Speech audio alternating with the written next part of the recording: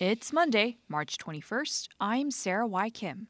The court battle over redrawn council districts in Baltimore County is creating a headache for at least one candidate.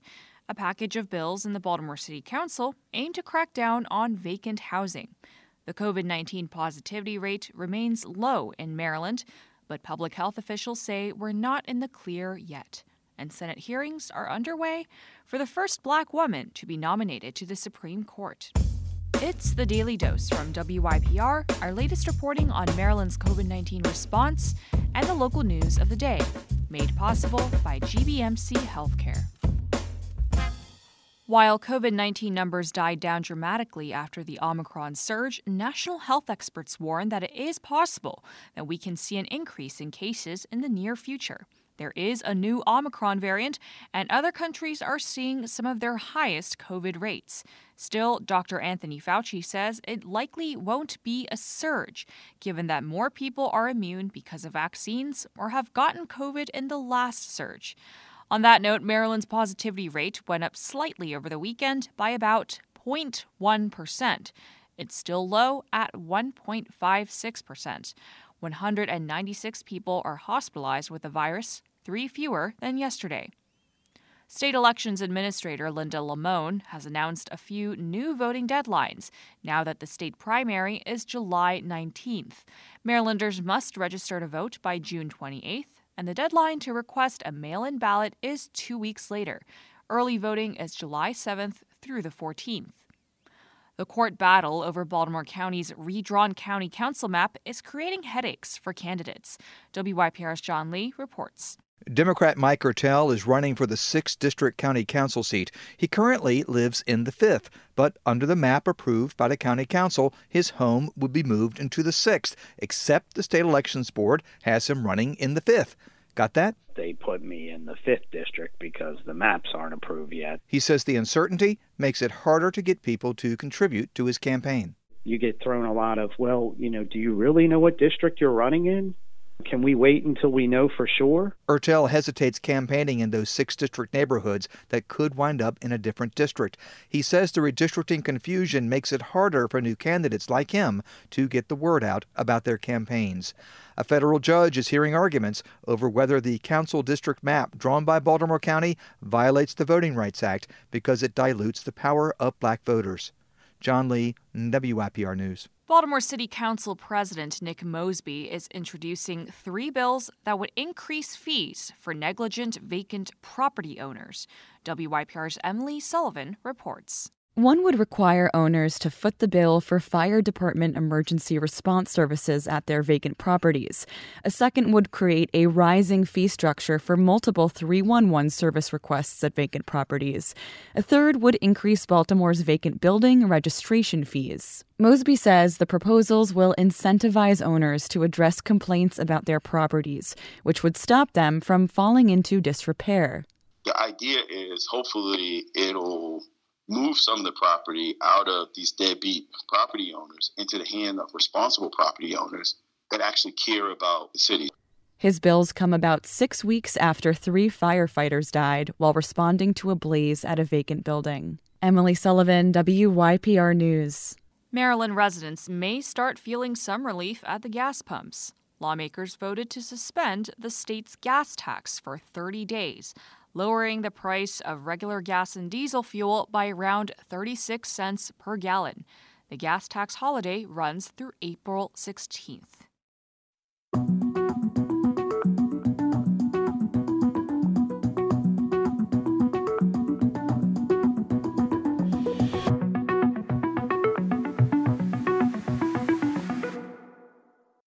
Senate Judiciary Committee hearings began today for the Supreme Court nomination of federal judge Ketanji Brown Jackson. All 22 senators on the committee were to give opening statements before hearing from Jackson, who, if confirmed, would become the first black woman on the Supreme Court in its 233-year history. In his opening remarks, Republican Senator Tom Cotton of Arkansas said the nation's crime rate is of great concern to the GOP and laid blame on the policies of the Biden administration. And in his words, liberal judges who have more sympathy for victimizers than for the victims. He said he will look hard at Jackson's past experience and decisions on crime and policy. Judge Jackson isn't nominated to be a district judge or a circuit judge this time around, so it is not enough to say that she will approach things with integrity and fairness and faithfully apply precedents set by higher courts. Just as you wouldn't hire a teacher who refused to say anything about their teaching philosophy other than that they would look at the curriculum and appropriately teach the students, it's not enough to say only that one would look at the facts and arguments in the case and fairly apply the law. That wouldn't tell us anything about how one plans to do the job, how one interprets the law, how one understands our Constitution. It's no secret that I voted against Judge Jackson's nomination to the circuit court last year, but I want to give her the opportunity to show why I should vote for her this time. So I want to be clear about what would convince me to support any Supreme Court nominee. I'm looking for a justice who will uphold the Constitution, not use it to invent new so-called rights. I'm looking for a justice who understands that the Constitution means what it says and does not mean what it doesn't say. Someone who understands that it is not up to 9 unaccountable, unelected politicians in black robes to decide some new evolving meaning of the Constitution based on public opinion polling or views of the legal elite. I'm looking for a justice who realizes that a so-called living Constitution really means that the Constitution is dead. Instead, we should have an enduring Constitution, as Justice Scalia contended. I'm looking for a justice who understands that there is a process for updating the Constitution, and that process is by amending the Constitution. I will not support anyone who seeks to rewrite the Constitution from the bench, rather than through our constitutional amendment process. I'm looking for a justice who understands that nobody is above the law and will not coddle criminals or put illegal aliens ahead of American citizens. I'm looking for a justice who will protect the right to life of innocent infants instead of caving to the abortion lobby, creating whole new swaths of law out of whole cloth. I'm looking for a justice who will make decisions based on the law, not based on their personal experiences or preferences, not on empathy, not on desired political outcomes, but on the law and the Constitution. Democratic Senator Cory Booker of New Jersey was jubilant in his opening remarks and said all Americans should take stock in what an historic moment this is. Let me just acknowledge the fact that this is not normal. It's never happened before. The Senate is poised right now to break another barrier. We are on the precipice of shattering another ceiling, another glass ceiling. It's a sign that we as a country are continuing to rise to our collective cherished highest ideals. I just feel this sense of overwhelming joy as I see you sitting there, as I see your family sitting behind you. You know, the greatness of America is that these imperfect geniuses at our founding founded a nation different than any before in human history. It wasn't because we all prayed the same or looked the same. They put forth in a constitution the best hopes for humanity. And the story of America, I think, is a testimony to this world of what diverse people can achieve. It's been said by so many of my colleagues about the fact that we have had 115 Supreme Court justices. And we shouldn't diminish the accomplishments of mostly these 108 white men. They were extraordinary patriots who helped shape this country. But now we are seeing to the highest court in our land a hopeful day like this, that so many of the people, so much of the rich talent of our nation who could not scarcely ever dream of sitting on the Supreme Court, now we are showing that we will indeed go deep into the waters of our nation and pull forth the best talent.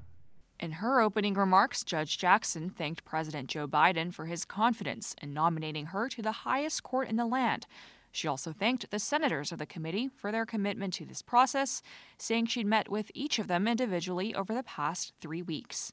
Your careful attention to my nomination demonstrates your dedication to the crucial role that the Senate plays in this constitutional process, and I thank you.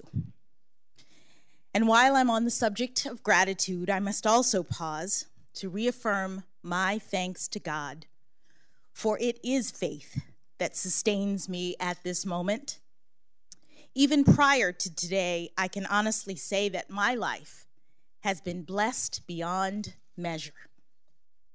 The first of my many blessings is the fact that I was born in this great nation a little over 50 years ago in September of 1970. Congress had enacted 2 Civil Rights Acts in the decade before, and like so many who had experienced lawful racial segregation firsthand, my parents, Johnny and Ellery Brown, left their hometown of Miami, Florida, and moved to Washington, D.C. to experience new freedom. When I was born here in Washington, my parents were public school teachers, and to express both pride in their heritage and hope for the future, they gave me an African name, Ketanji Onyeka, which they were told means lovely one. My parents taught me that unlike the many barriers that they had had to face growing up, my path was clearer, so that if I worked hard and I believed in myself in America, I could do anything or be anything I wanted to be. Like so many families in this country, they worked long hours and sacrificed to provide their children every opportunity to reach their God-given potential.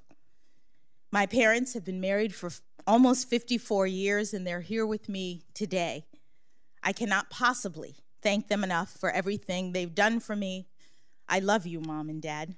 On Tuesday and Wednesday, committee members will engage Judge Jackson in questions, and on Thursday, the panel will hear from outside witnesses.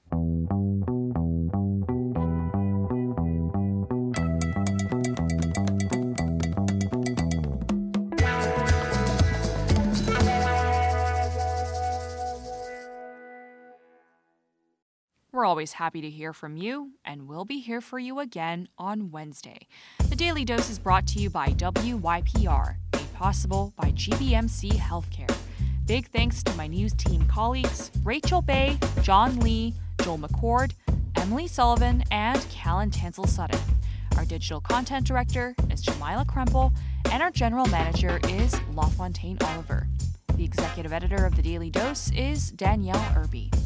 Stay healthy, stay sane, and stand together. I'm Sarah Y. Kim. Thanks for listening.